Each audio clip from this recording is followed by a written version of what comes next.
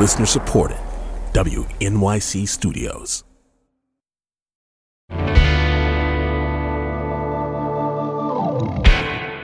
Hey, it's Anna. We'll get to today's episode in just a minute, but I want to quickly remind you first that we want to hear from you right now about childcare. Do you take care of kids for your job?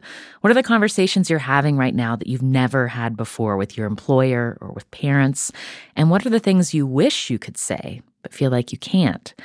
And if you have kids, how is the childcare situation in the pandemic affecting everything else in your life? We want to especially hear from people who aren't women who have kids. We've only heard from women so far. Record a voice memo or send us an email at deathsexmoney@wnyc.org. Now, this episode is special. This summer, we're doing a series of live Zoom conversations with the authors of new books that we love. Today, Aminatou Sow and Ann Friedman, authors of the new New York Times bestselling book, Big Friendship: How We Keep Each Other Close. They've written a book that is both a memoir of their long friendship and a manifesto about the importance of putting in the work to take care of our friendships in adulthood.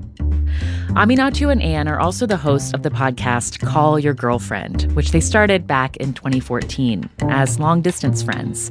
They've been very close for more than a decade, but have lived apart more than they've lived near each other.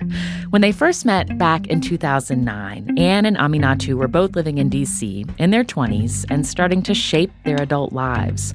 A lot has changed since then, and that's introduced real strain and conflict in their friendship. We talked about all of this on Zoom on the day their book came out.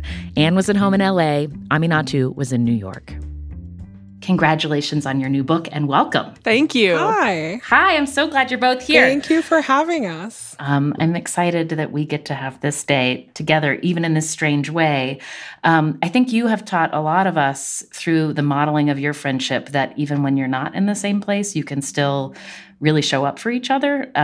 So it's kind of odd that now you're experiencing this big moment in your friendship not together. Right. The tagline for our podcast is "See you on the internet." Who knew that would be such a prescient line that would come back to bite us in the ass later on? Our friendship has been long distance for longer than we had ever lived in the same city. And for as good as we are about keeping in touch, so much of our rituals and the muscle memory of keeping in touch is making these memories together in the same place. We're huge on traveling together. We try to celebrate together when we can, or squeeze each other in on a trip when we're near each other. And so, we are also having to learn how to stretch ourselves in this way of, okay, like no one can see each other. How are we going to be present and how are we going to celebrate? Yeah. Well, I want to talk about sort of what you've learned over the course of that friendship and figuring out how to be in each other's lives despite those structures that make it a little bit more challenging. But I want to go back to when you first met, and you write about the moment when you first noticed each other in the same room at a Gossip Girl viewing party in 2009 in Washington, D.C. And I wonder if each of you could sort of say, like, what did you notice about the other that you were like, oh, I want to spend more time with this person. I want to be friends with this person. How much time do you have? Okay, so let's start with the very obvious. We, as you mentioned, were watching Gossip Girl, a teen soap opera, and Aminatou was wearing a Chuck plus Blair t-shirt that was clearly homemade. And I say that in the most loving and like craft appreciating kind of way. Not like, clearly homemade, but like clearly it was homemade. And I loved that. I love a theme party. And I love that she showed up dedicated to what that night was all about. I loved her jokes. She really had like the best asides, like when you're watching TV with a group, like that is a real test of, where someone's brain goes when presented with all of these opportunities to make a joke. And there's also a part of it that was just gut level that I don't know that I could fully articulate to you, but I just very immediately wanted to know what she thought about everything. And what did you notice about Ann? Oh my God, how much time do you really have?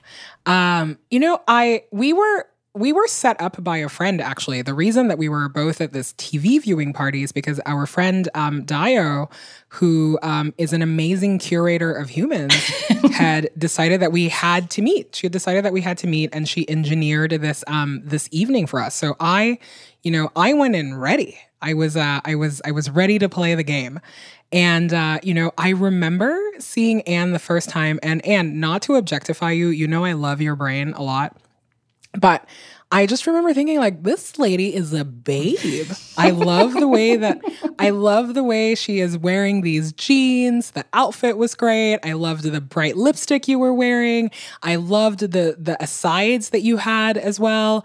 And very quickly knew that this was someone whose every thought I wanted to know. It's also true that I had read Anne previously, and so I knew what I was getting into, and I from a very, very top level thought I knew who you were, but getting this in-person experience was so great for me. And Anne, were you aware of Aminatou blog when you met her, that she was running at the time?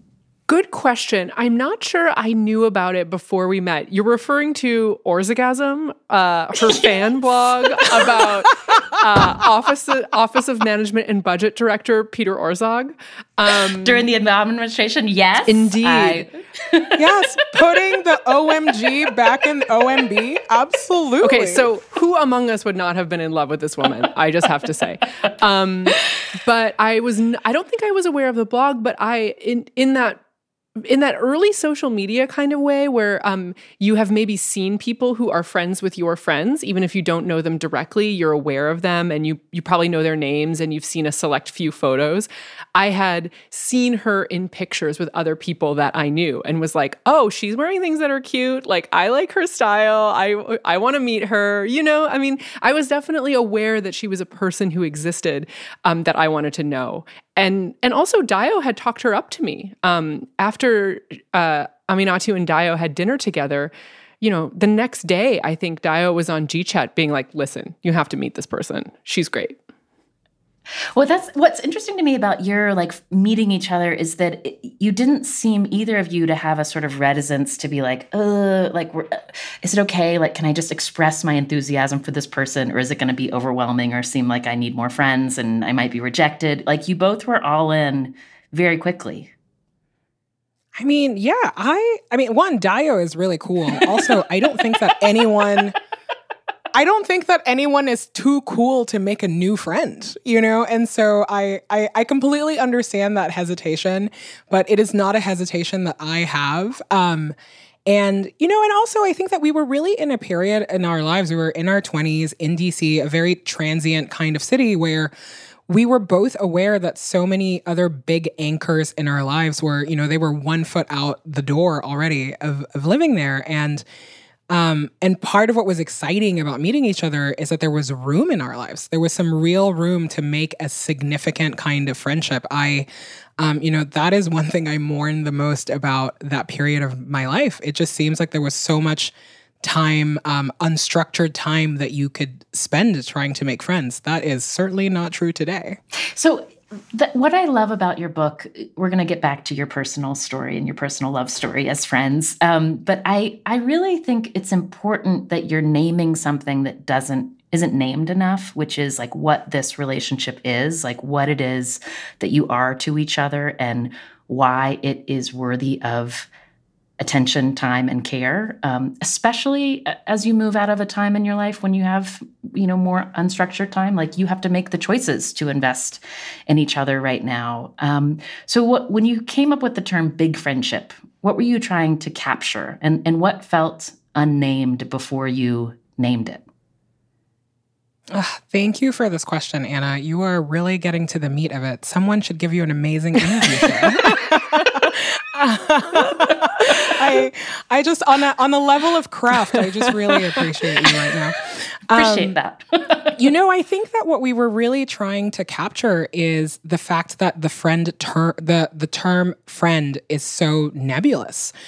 Someone that you barely know on your Facebook feed is your friend. Someone that you met in childhood that you have not spoken to in 20 years is your friend. And someone that shares a bond like Anne and I share is also a friend. And we really understand the importance of words and the importance of, naming very specific things in friendship, because part of the challenge of friendship is that it can be such an undefined relationship where you have all of these feelings, you know what you mean to each other, but if you are not saying it to each other, then, that also becomes a source of pain sometimes. And we really wanted to focus on, really specifically on keeping each other close. And for us, that meant finding a word to say that the kind of friendship that we have is mature. It is rooted in the future. It is not blown away by changes of circumstance. And it really is a choice that both people are opting into over and over again. And existing terms like bestie or best friend, which we have certainly used to describe our friendship at various points, also didn't quite fit. They either felt a little infantilizing, like something about bestie is inherently kind of cutesy, and it didn't capture the work that we've put into this friendship. And something like best friend didn't fit either because we don't quite place it on a hierarchy like that. We both have other friends who we're really close to for the long term, and this is not the only close friendship like this in our lives. And so, it was even like the terms to distinguish a close friendship from other kinds of friendships didn't work for us. I love what you said about opting in over and over again, because I've thought about that. You made me think a lot about the friendships in my life when I was reading the book. And one point that could have been a moment where you became less present in each other's lives was when you just didn't live in the same place anymore.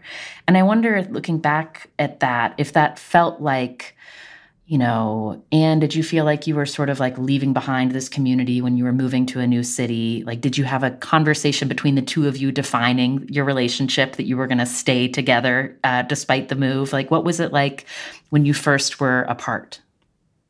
One of the nice things about moving when our friendship was still kind of new is that we were just in this intense period of constant contact with each other and constant dialogue. And I do think it would have been harder, actually, if I'd moved, 5 years into our friendship, or maybe when we had settled into, we only see each other a couple times a week, as opposed to our constant contact. And so it was, I think, just implied that we were going to stay close to each other. I'm sure we said it. I'm sure we said, I love you, and when are we talking tomorrow? As opposed to let's just stay in touch in a nebulous way. But it didn't, that actual period of transition, it felt hard in the sense that I missed the unstructured hours that we had together. But it did not feel, to me at least, that the friendship was in question, or it did not feel like, are we going to make it through this, or will we still be close? Is that how it felt like for you, Aminatou? Did you feel abandoned at all? I remember my feelings about this was that it was an ongoing process of understanding that Anne would have to leave eventually. Like, I think I made my peace with that. Because I was in it with her, like watching how work was going or how these other areas of her life were going. And so, I think that I saw into the future very quickly that it was possible that this person would leave. And as those events happened, it was it's not something that you can really make about yourself. I'm like, my friend is not happy at her job. She needs a shot at stability and life, and moving is that. But also I think that because it felt like we were plotting together. We were really plotting out our lives. And so when the catalyst for Anne moving happened, I really felt that I was invested and I was in it with her, and I understood why she was doing it. But I do remember having to make a choice of, okay, this is not about you. Deep breath. You can cry about it into your pillow. We are never going to make Anne feel that this is not a choice she can make for herself. But I remember it was really painful for me because I, had to be a cheerleader and also was terrified about what that meant for me. But it felt really natural and it felt really easy. And truly, I will never, one of the defining moments of my life is the morning that Anne drove away from DC. I remember just how devastated I was that day, and I've had very few of those days in my life. And I think that it was like understanding that was a kind of grief was actually very powerful for me, because I understood that it meant that Anne meant a lot to me. And so I had to grieve that, and I also had to be supportive of the fact that, she has to go build a life. Oh my God, if you love someone, set them free. I'm hanging up on the Zoom. Goodbye. The Hallmark version of and this. You call yourself a writer. Goodbye. I should say we are taking questions live. If you're watching this live, you can ask a question via Facebook or Instagram or Twitter. We are watching that, and we will get to those questions later on. But I want to get to this moment of which sounds like real rupture about 5 years into your friendship. And you describe it at the very beginning of the book in such a, I just felt it. You talk about going to a spa weekend where you recognized that you needed to spend some quality time together. And then you notice while you're getting ready for some of your treatments, like the easy way that you had been together without clothes on earlier in your friendship, that was a little just different, that there was this like familiarity and ease that was not there, that had been there. And you didn't really have words for what was happening. Can you talk through like how did you begin that conversation of just like, admitting that the closeness that you had felt was feeling different? I think, correct me if I'm wrong, Aminatu, but I think that it almost started over email or like maybe over text, where separately one of us would have an experience that really drove home how far we felt from the other, and then send an email that was like, listen, I'm thinking of you, want you to always be in my life. I know things are hard right now. Something kind of vague and high level, but like well-meaning. I think we had traded a few of those with long gaps between them, and I don't remember anyway, a conversation that was digging into the specifics of what we each meant by those notes when we sent them. And I think that was, now in hindsight, clearly part of the problem, right? That we were able to say something is wrong here, and we were saying, I still care about you. In other words, I want to fix it, but trying to actually dig in and name what it was really difficult. And speaking for myself, I know it was really difficult for me in real time to even identify it on my own. Like, it was really hard that period of time feels very confusing. Like I'm kind of got a blindfold on and feeling my way through the dark, like I don't really know. I know that something's wrong here, but I can't quite name an incident, or I can't quite say, these are the things we need to talk about in specifics. And so, that trip going away together, I think we both hoped would be a time when we would find more words for what this thing was that was happening between us. And the truth was, by that point, we were just in this pattern of not feeling safe with each other, talking about some very big things in our lives. And it turns out that as much as you want that, sometimes you can't just say, all right, I am going to talk to you really vulnerably right now. So it didn't work. And we both felt really bad at the end of the weekend that we didn't, have this blissful reconnection that I think we had both hoped for. Yeah. Do you want to say more about that weekend, Aminatu? How did you understand what was going on?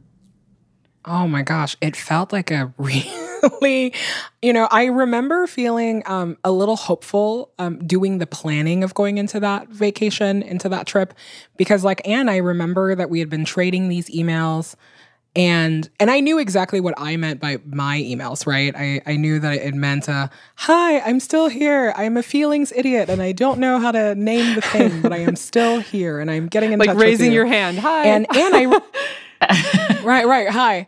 And I remember, Anne, you sent this email from, you had been on a writing retreat maybe to Guatemala, yes? Like somewhere fun that we can't go to right now.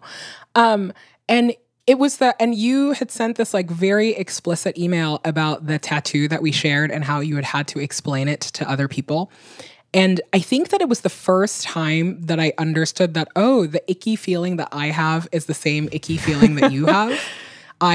Because when, I at least was very much in dialogue with myself about how dysfunctional and bad their relationship was. I was not in dialogue with Anne about it, but in the prison of my mind, it was a very active conversation.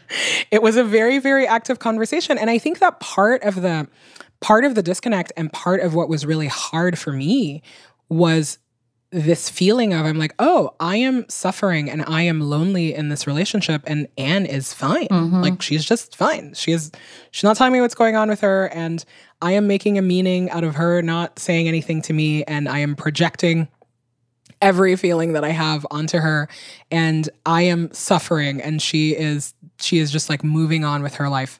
And that email was the first indicator to me that, oh, but like maybe she also is feeling disconnected. And so I remember feeling hopeful that we started planning those things. It's we've said this a million times, but we have to say it again.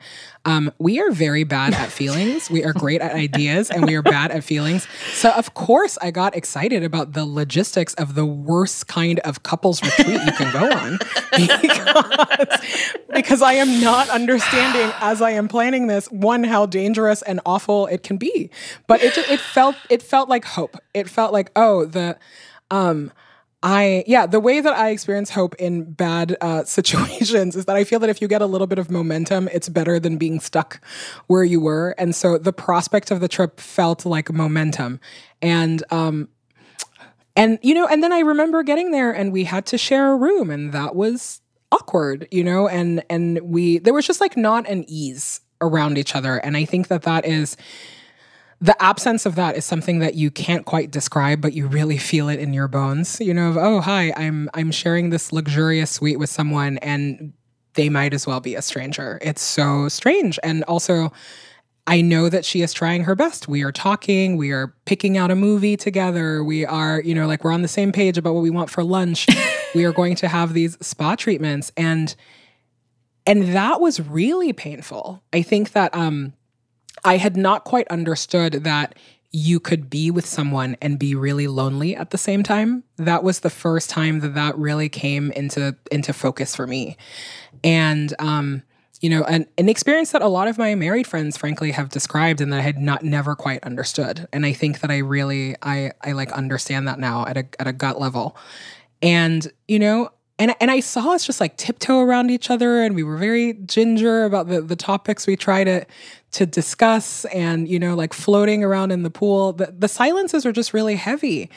And I just have so much compassion for the two people on that trip, because we were trying in our own way to, it's like, how do you get the magic back? And, every stereotype of that is a couples retreat. But guess what? Like, you need rules, and you need boundaries, and you need activities. You cannot just go away and think that, magic is going to happen. And so that was the first real glimpse in that, the fact that we needed a real process. And you talked about the difficulty that in the book, you both talked about that real-time feelings expression can be challenging for each of you. And so I guess after that retreat, after that weekend together where you were like, oh, this was supposed to be the weekend where we did this work together to like recommit to one another, and to still feel a little estranged at the end, what did you do next?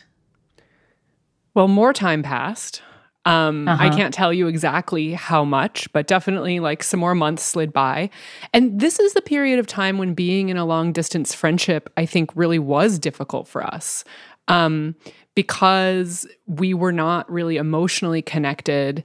It never felt like the right time for the kind of conversation that we needed. And this was true before that spa getaway as well, where we could say, this is really kind of an in-person conversation. Like, this is not a phone quality conversation. We really need to be together.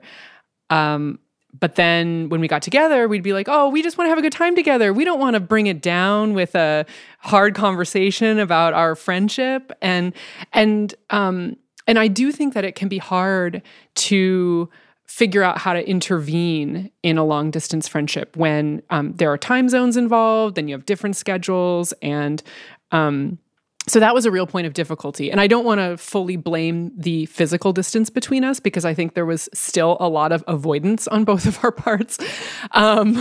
But really the conversation that kind of moved things along was related to work. And it was about the prospect of kind of doing further work together, about maybe like writing a book together or doing something that was a collaboration between just the two of us, which is distinct from our podcast where we have a third, our producer Gina, and there was something about this conversation where the specter of collaborating without Gina as a buffer and kind of going deeper into this work part of our relationship, which was always fully functional. You know, we've always been great colleagues, even if our friendship has stumbled at times. But the prospect of placing more weight on this relationship felt truly untenable. And it was in that conversation, which I believe was a phone conversation, that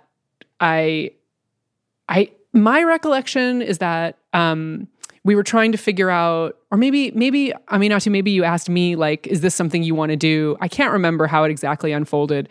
But I was able to say, I feel really awful in this friendship in a way that was, I think, something that we had both expressed over email, but because it was on the phone, created a different kind of opening. And I think that either in that conversation or shortly thereafter, we decided that our well-meaning attempts at spa getaways were not, in fact, repairing our relationship. They were just fixing our skin. And that maybe we should look into getting help from someone who understands like more complex emotional dynamics and how to repair them.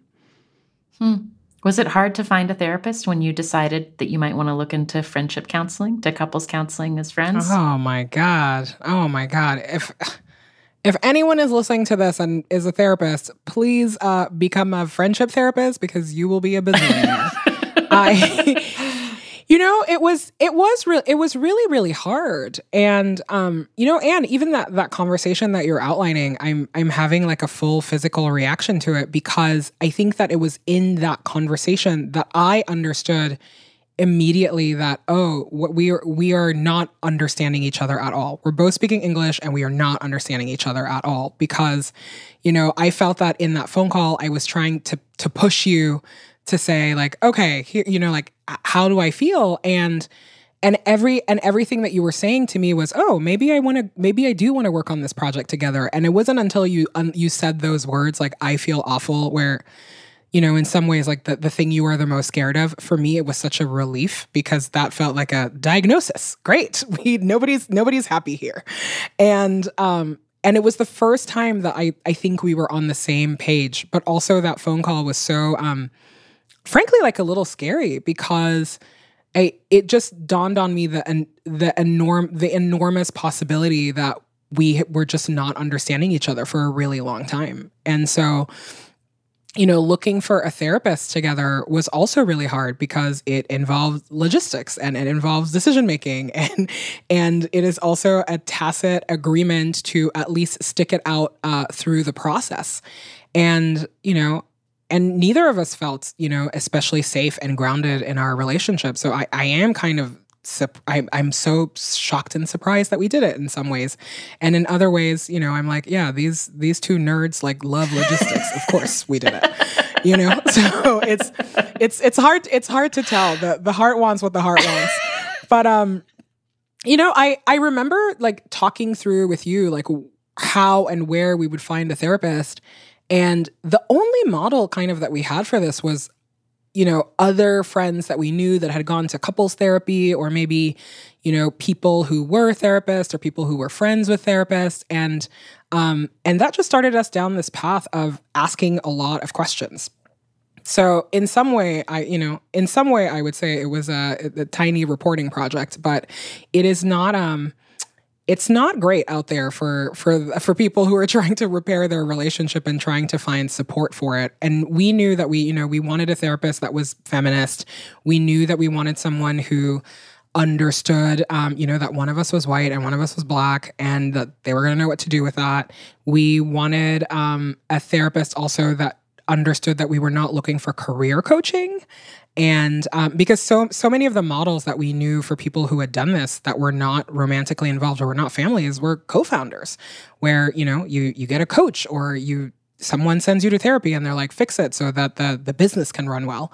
And for us, that was not the problem at all. And we also wanted someone who understood that we were not, this was not a romantic relationship gone wrong. And so it involved asking a lot of questions, but there was not a perfect person to tackle this problem. And I realize this is a big question that might be hard to answer, but when you think back on what you came away from that therapy together with, like, was it that it just gave you space to feel a little bit more safe to have these difficult conversations because there was someone else listening? Or did you come away with new skills that you didn't have before about how to be friends to one another? I think for me, it was just the goal, or if I had a goal going in other than feel less bad about this friendship, is that I wanted to understand more about Aminatou reality in our friendship. I think it had become very clear that we were not understanding each other and each other's intentions with and in the friendship. And for that reason, the mere act of deciding that we were going to do this totally wackadoo thing and go to therapy together was this huge vote of confidence in a way, in the sense of not that like everything was going to be fine, but that we were still invested in each other enough to want to undertake this process and invest literal dollars, and time and effort into understanding what was going on with each other. So even that felt better than before we had the conversation. The joint, and yeah, probably some comfort in logistics as well. But like the joint intention of showing up to therapy felt good. I would say that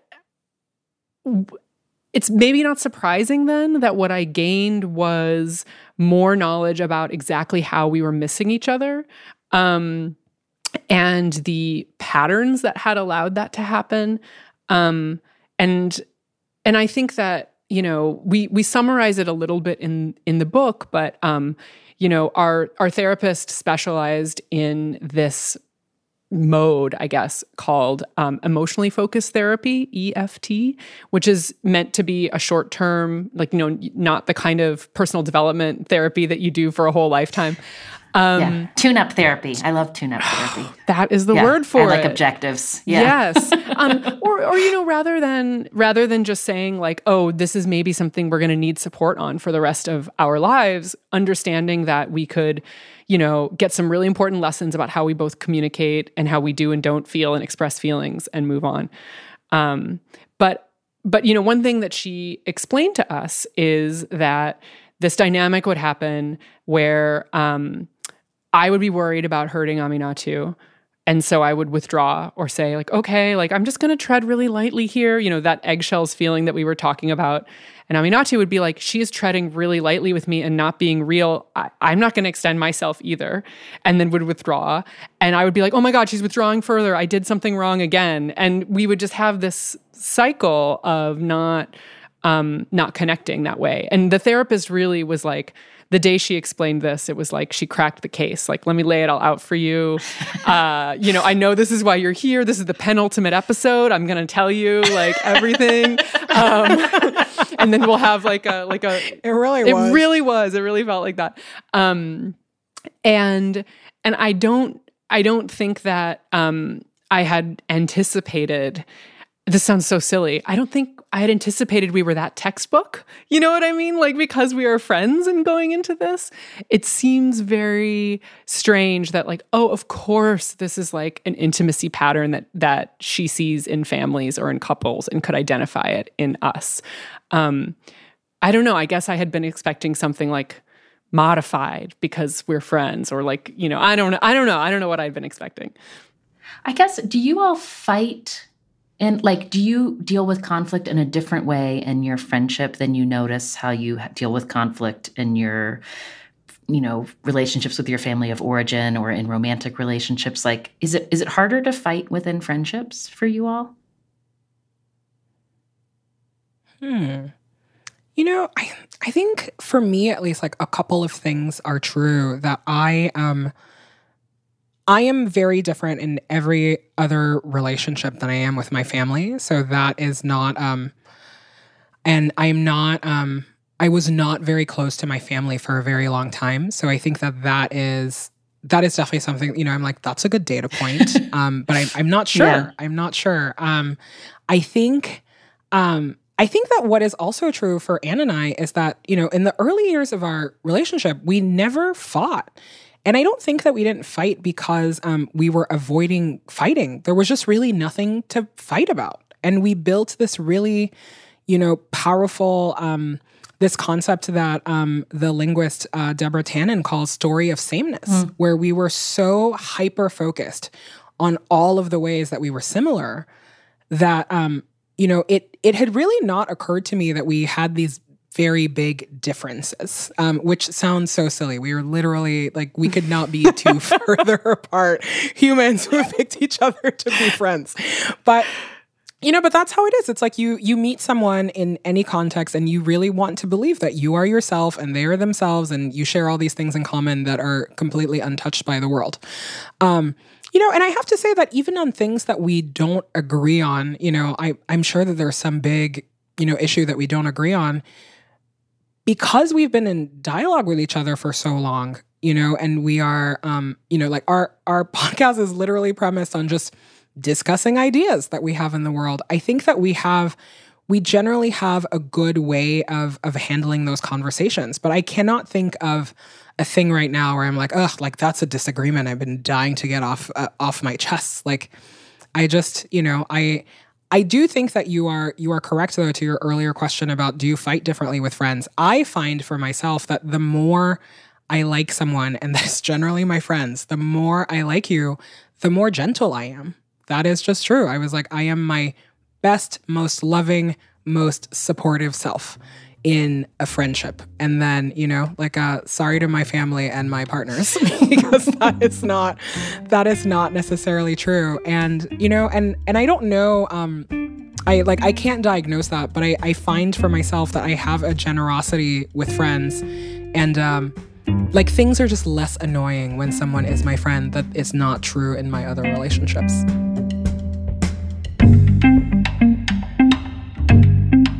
Coming up, Anne and Aminatou talk about how being different races has led to some predictable yet still painful rifts.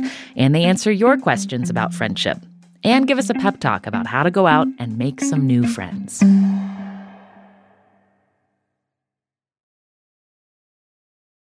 This is Death, Sex, and Money from WNYC. I'm Anna Sale.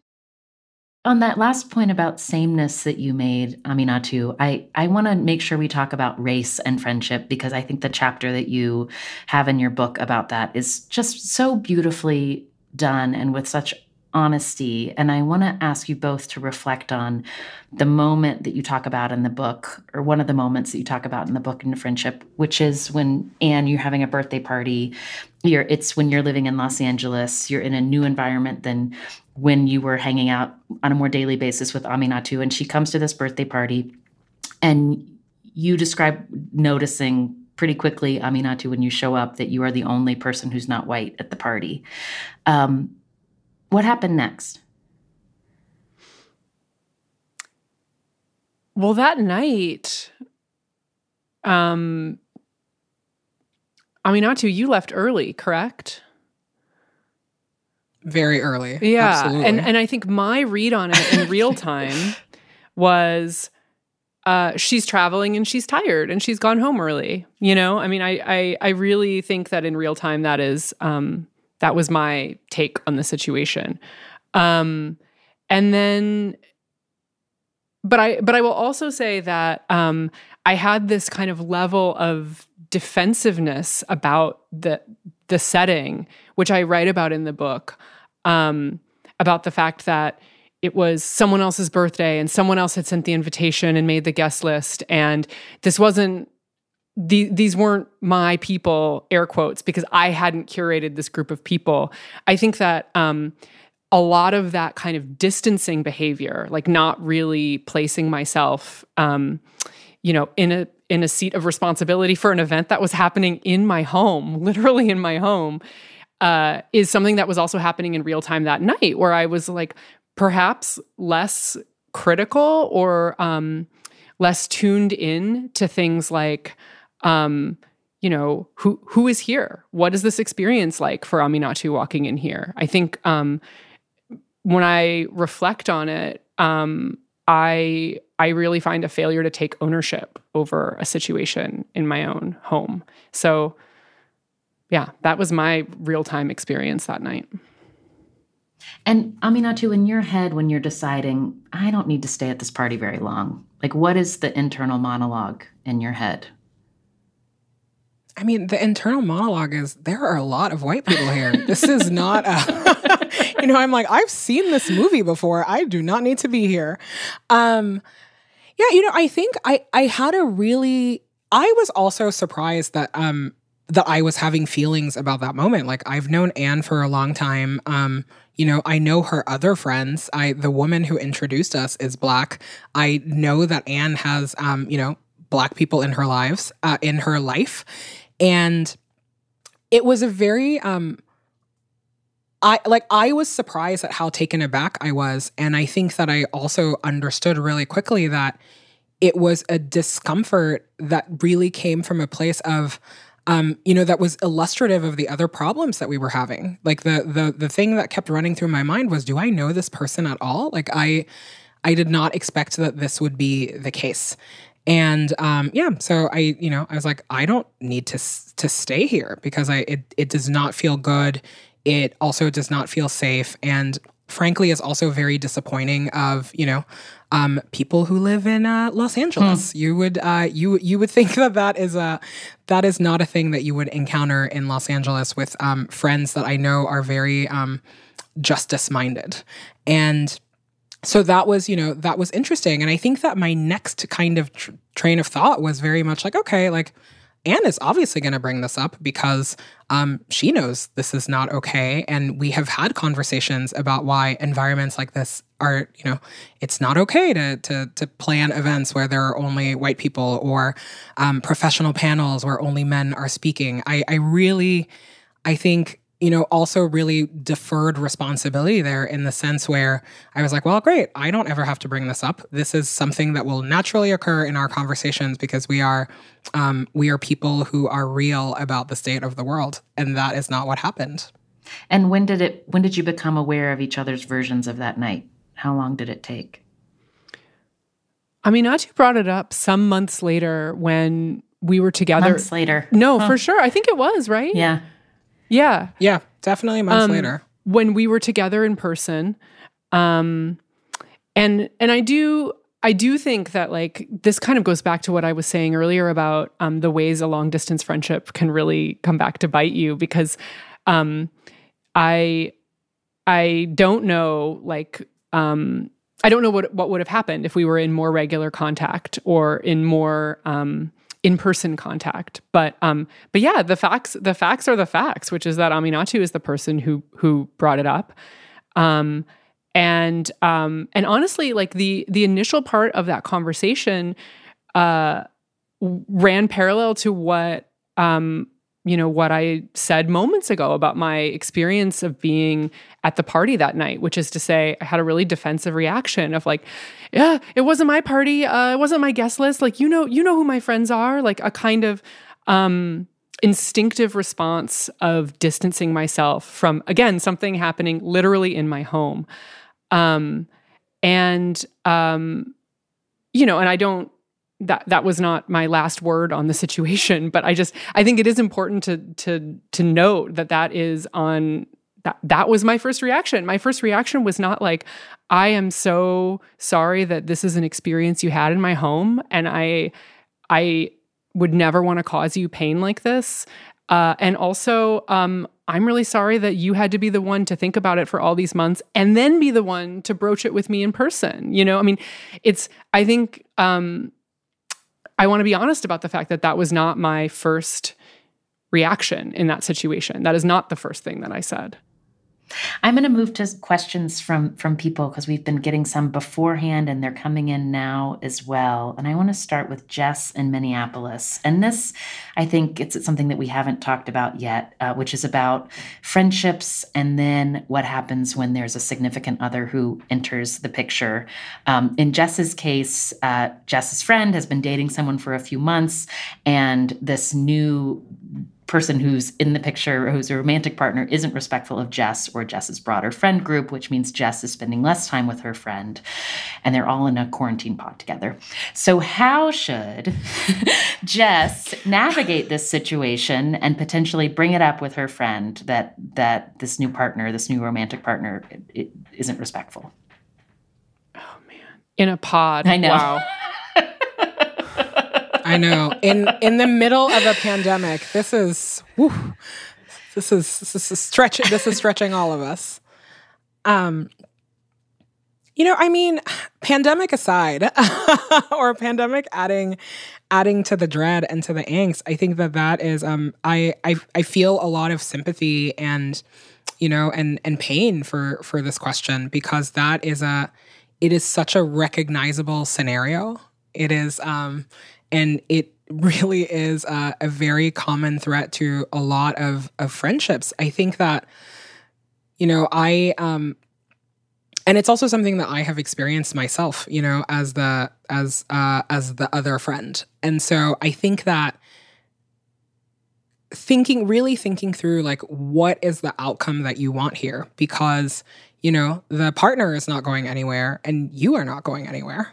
And knowing that is the baseline that we are operating within is, I think, what should really guide the rest of this conversation. And I think that, the pandemic weirdly is an opening here, because I think that really reassuring your friend and affirming to them that you love them and you are trying to find a way for all of you to get along in this moment that is really hard, and that it is not something that you can unilaterally make the rules for or, state your desires for. I think that is the way forward, because, people share custody of a lot of people. It's, if it's not a partner, it's other friends, it's family, it's work. And, like in our friend group, Anne and I always joke that our other big friends we treat them like in-laws. We're like, a lot of respect, and you check in on the big things about their lives, but it's totally okay if you're not involved day to day. But I think that, being generous in stating that you do not feel comfortable and that you want to find a way to find a solution for how you can all get along is probably the first thing to do here. And, and I think that I want to believe that if you are generous and you are clear about the fact that that this is uncomfortable for you as well, that people will meet you there, and I think that you can take the next step, like, depending on how well that is received. A question from Jacqueline, who is 42 and lives in Boston. She moved there from New York City a few months before the shelter-in-place started, and she's wondering how to start making friends in this new world. Do you have any suggestions if you've recently relocated, given the weirdness of our time right now? How do you make friends? Jacqueline, moving in a pandemic. Yeah, I think it is really hard. I honestly, I have a lot of compassion for this person. I will say that some of the most successful friendships that I have made when I am new in a place have been as the result of a setup by another friend. One of my closest friends here in Los Angeles is the college best friend of one of my high school best friends. And we had known about each other in that friend-in-law kind of way that Aminatou described for a long time, but never really spent time together. And then when we ended up in the same city, I think she really extended me a lot of generosity because of this powerful connection that we had in common, this person in common.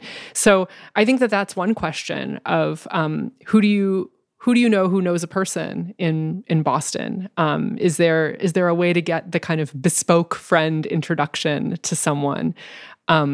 Because we are not doing the kinds of gathering that maybe we would otherwise advise someone in this position to do, like join a club or, go to more events or whatever it may be. So I think I would really mind the in-person connection, and maybe in this case, like even a second degree connection. I will say also that, we've been talking about friendship a lot lately, and taking questions from people. And a lot of people are looking to make new friends in a pandemic. I really do think that's true. And so I want this person to not feel like it's asking too much, or that no one else is looking for a new connection right now, because I think it's pretty clear to me that a lot of people are like, oh wow, this is a good opportunity to get to know someone. There's a good question from Stephanie on YouTube about the research that you did for the book. And she was wondering about the way friendship is expressed or honored in other cultures, specifically about the priority placed on partners or kids as primary relationships here in the U.S. Do you have anything to say about that? Are there other places that have it figured out better about how to take care of friends? We did not do any kind of cross-cultural friendship study specifically. I think that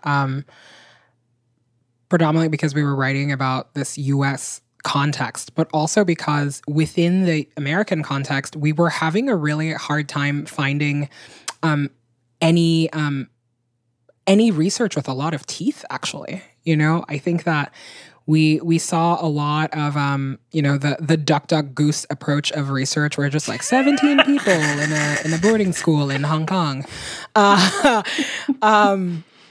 And frankly, that was probably the most demoralizing part of this process, was realizing that, oh yeah, maybe there is no social support for friendship, and friendship as an institution is not taken seriously because we are not devoting resources to studying it. So we do not have anything smart or good to say about other cultures. We do, however, write in the book about the concept of chosen family. That is, frankly, like an idea that we have learned from our queer friends who within their own communities have had to create models for family because, they were locked out of traditional modes of making family. And the queer scholarship on how to take care of each other and how to acknowledge each other and how to be in the world is something that has left a really profound impression. And to this question, I think this question is really smart because the thing that Anne and I are trying to figure out in our own lives, which is the thing that I think a lot of adults are trying to figure out, is how do you organize your world in a way that is reflective of the society you want to live in? And we recognize that, in our very American context, there is a lot of pressure, for romantic partnerships to be successful. There is an expectation that your biological family of origin is the only family that you're going to have and the people that you will honor. And we find that is not true for people, across the border. And so what does life look like if you let adults make decisions about being adults, and say, oh, actually, my next of kin is not the person that I am. My next of kin is my friend. Or if you said, I am not going to put pressure on my marriage to be everything, everything to me right now because I get my needs met, my emotional needs met in another way. So I am also curious about how people are doing friendship around the world. And I'm sure that, there's a community in Sweden where they've figured it all out. And I cannot wait to read about it.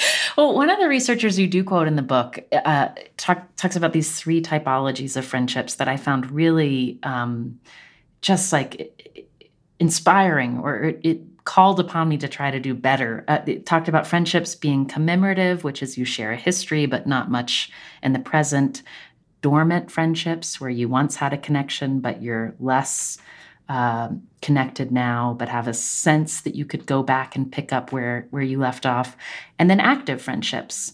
And I, as a mom of 2 young kids, thought about the sort of just like so many dormant friendships in my life, and felt a real sadness and felt real envy reading your book, and about the friendship that you all have really taken care of and grown. between you. And Amy on YouTube asks a question about this kind of friendship. Do you have any tips for reconciling with friends that you fell out with or have lost touch with? Specifically, in her case, disagreement in values or life priorities. Like, do you have thoughts about how to bring each other back close when you have let space get there in between you? I really think that it is circumstantial in the sense that sometimes the values divide can be too much to repair. That feels pretty fundamental to maybe how people see the world and how they're organizing their lives. But something like priorities, when I hear that, I'm like, priorities shift, as we go through different life phases. And also people change. If there's one thing that like we have learned through our own process is that not only were we different people to begin with, different from each other, we are really different people now than we were 10 years ago. And I think if this person has been out of touch with her friend or with their friend, they might not know how that person has changed and how an overture might be received. And the thought that I often have is just like, what's the worst thing that could happen? The worst thing that could happen is this person maybe says something hurtful, or that they left the friendship intentionally and they really did want it to fade away. Like that might be the hardest thing to hear. But beyond that, like, I think there's a lot more to gain than there is to lose by making a really heartfelt overture about what you miss about having this person in your life. And I will just say that, we've both been thinking a lot too about friendships in our lives that have ended. You can't talk about friendship every day without thinking about that. And, and it's also true that when a friendship ends, that person is kind of frozen in amber in the past. Like, you think of them as forever, the person who you fell out with way back when.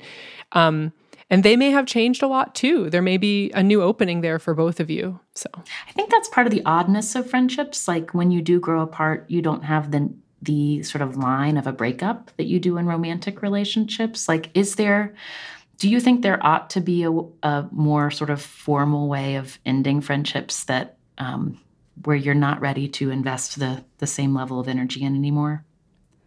Oh man, this I feel this one in my bones so much because Anne is right. We think a lot about friendships that have ended, and speaking just for myself, the process of writing this book with Anne really brought into focus a lot of very unhealthy ways that I have ended friendships, whether, like they have been really abrupt with no explanation, or it's been the more weaselly, I'm not exactly going to tell you what was wrong, but I'm completely going to fade away from you. And it's something that I frankly have a lot of shame about, and I'm really working through how to reconnect with a lot of these people. I think, I think that some breakups are always, it was the correct thing that you are no longer friends with that person. But I think that for myself, at least, I wish that I had handled it differently. And I wish that, like in a romantic breakup, when you tell someone, you kind of have the postmortem of the relationship, and you also tell them your intentions of no longer seeing them. I wish that I wish for myself that was something that I had done, and that also had been done to me, because I think that in the in the nebulousness of the friendship bond, it's so hard to tell sometimes, and so many things go unsaid. And again, because there is not really a societal script for how you end a relationship, people are really left, drifting in the wind, like wondering what they have done or what they could have done differently. And not that doesn't happen in, in a romantic context, but I think that we definitely have more of a norm there for what you are supposed to do and how that conversation is supposed to go. So I, speaking from a place where I am analyzing my own behavior, that is something that is definitely top of mind. And, Anna, you mentioned the three kind of buckets of friendship: the active, dormant, and commemorative. And, commemorative are ones that no one expects to return to. You're like, that was great for me in the past, or you really helped me become who I am, but we've moved on. Whereas dormant is like, okay, we're just going to turn the heat back on under this one and, warm it up when we both have time. And one thing that is a result of not having these conversations directly is that one person can be thinking it's dormant. Like, we're going to both come back to this when our kids are older, or when we're through this tough period of work, or when we live in the same city again, or whatever. And the other person might have written it off as commemorative. And I think, it's really helpful if you have an intention there for the future to state it positively, and I think sometimes that's easier advice. It's easier advice for me to follow through on than definitively telling someone it's over. Like, that's something I very much struggle with and have struggled with. But the expressing of intention, like, hey, I know we haven't been in touch, and yet you're someone I see in my future. That kind of positive, forward-looking one feels maybe a little easier to achieve to get some clarity. And as we talk about life phases, Tracy emailed a question just with it might be the same answer you gave before, Anne, but I'm curious, do you have thoughts about how you make friends in your 50s when you're at a different life phase than your 20s or 30s? I mean, neither of us are 50. Just want to say that for people listening. Yeah. I know, but some of the best friendships that I have made in my life, especially recently, are people who are much older than me, and I feel incredibly lucky that people who have just lived more life than me want to choose me to be in their lives, and I really just want to make a plug for intergenerational friendship, because my God, it's so important. It's so important, and it's so nurturing, and it's so great, and I think that in the same way that we talked about the enriching experience of having say a not white friend in your life if you're a white person, I think that for young people, this is really a place where I would challenge them to be more open to having, frankly, to having older people in your life, because society is very cruel to people as they get older, particularly women, and it's just not fair.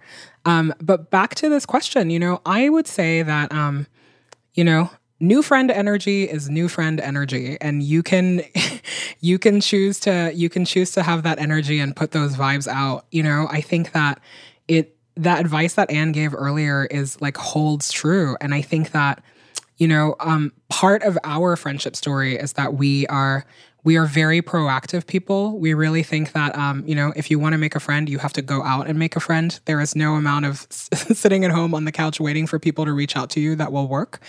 And I think that in this scenario, I would really encourage this person to be really intentional about the fact that they do want to make friends. I think that being open about it and saying it and seeking people out and, and telling people when you want to hang out with them that it is, in fact, you are courting them to be a friend is something that is really important here. We've been talking for over an hour, and I could talk to you for many, many more hours. Like, it's like a different kind of oxygen to talk about these relationships in our lives that we don't talk about in public spaces a lot, and their importance. And I want to end just by asking you all, part of the last few pages of your book, you talk about end of life and friendships as part of your argument for why it's worth investing this energy and making the choice to pick up the phone or make those dinner plans and keep to them. And what did you find out about how people who are at the end of their lives and facing death talk about friendship? There's an anecdote that we include in this chapter from an Australian nurse named Bronnie Ware, who recorded the most common things she hears from people who are in the last few days or hours of their life. And one thing that she hears over and over and over is a regret at letting truly golden friendships fade away. And she writes that these are not things that you can snap your fingers and have back in those last moments of your life. It really, the kind of deathbed reconciliation or something is not going to happen. It's really, you have to kind of continually invest, not let them go dormant if you want that experience at the end. And that was a really powerful thing, I think, for both of us to read because, there are a lot of narratives around finding romantic love and how, like, I don't want to die alone, to be really rom-com eye roll about it.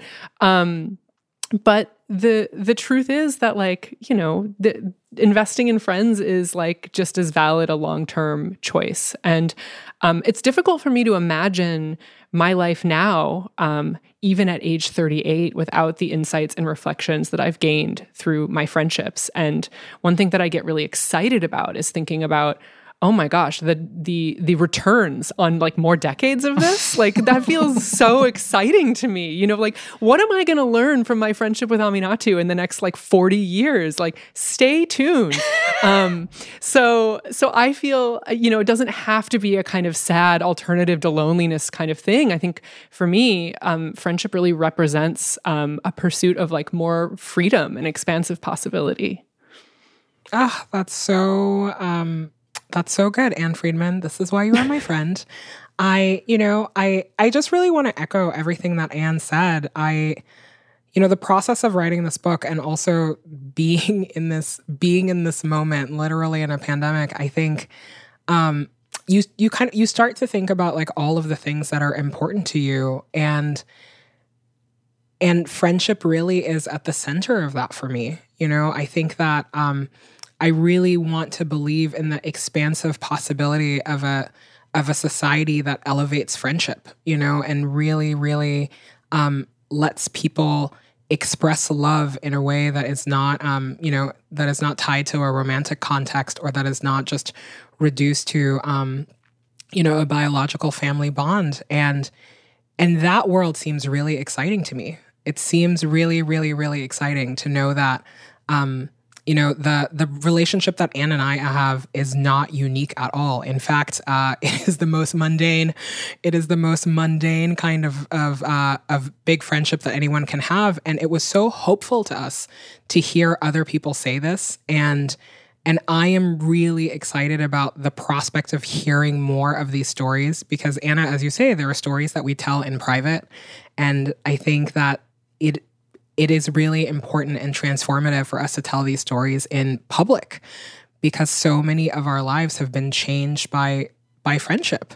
And, we are people who are really dedicated to self-knowledge and to learning more about ourselves. We want to be whole humans. We want to be, humans who experience healing, and friendship really is at the center of all of that. And I am really, really, really excited to talk to more people about how they are doing friendship and how friendship has changed their lives for the better.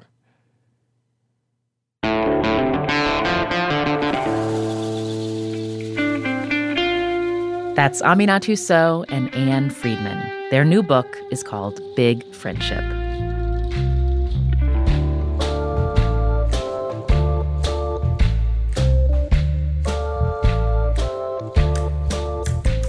Death, Sex, and Money is a listener-supported production of WNYC Studios in New York. Thank you to the team at The Green Space who made this live conversation possible. Sachi Ezra, Cam Tompkins, Ricardo Fernandez, David McLean, and Jennifer Sindro. Afi Yellowduke produced this episode. The rest of the Death, Sex, and Money team is Katie Bishop, Annabelle Bacon, Emily Botine, and Andrew Dunn. The Reverend John DeLure and Steve Lewis wrote our theme music. I'm on Twitter at Anna Sale. The show is at Death, Sex, Money on Twitter, Facebook, and Instagram. And you could subscribe to our newsletter for behind-the-scenes updates from the team, weekly podcast recommendations, and stories from other listeners. That's at deathsexmoney.org/newsletter. I'm Anna Sale, and this is Death, Sex, and Money from WNYC.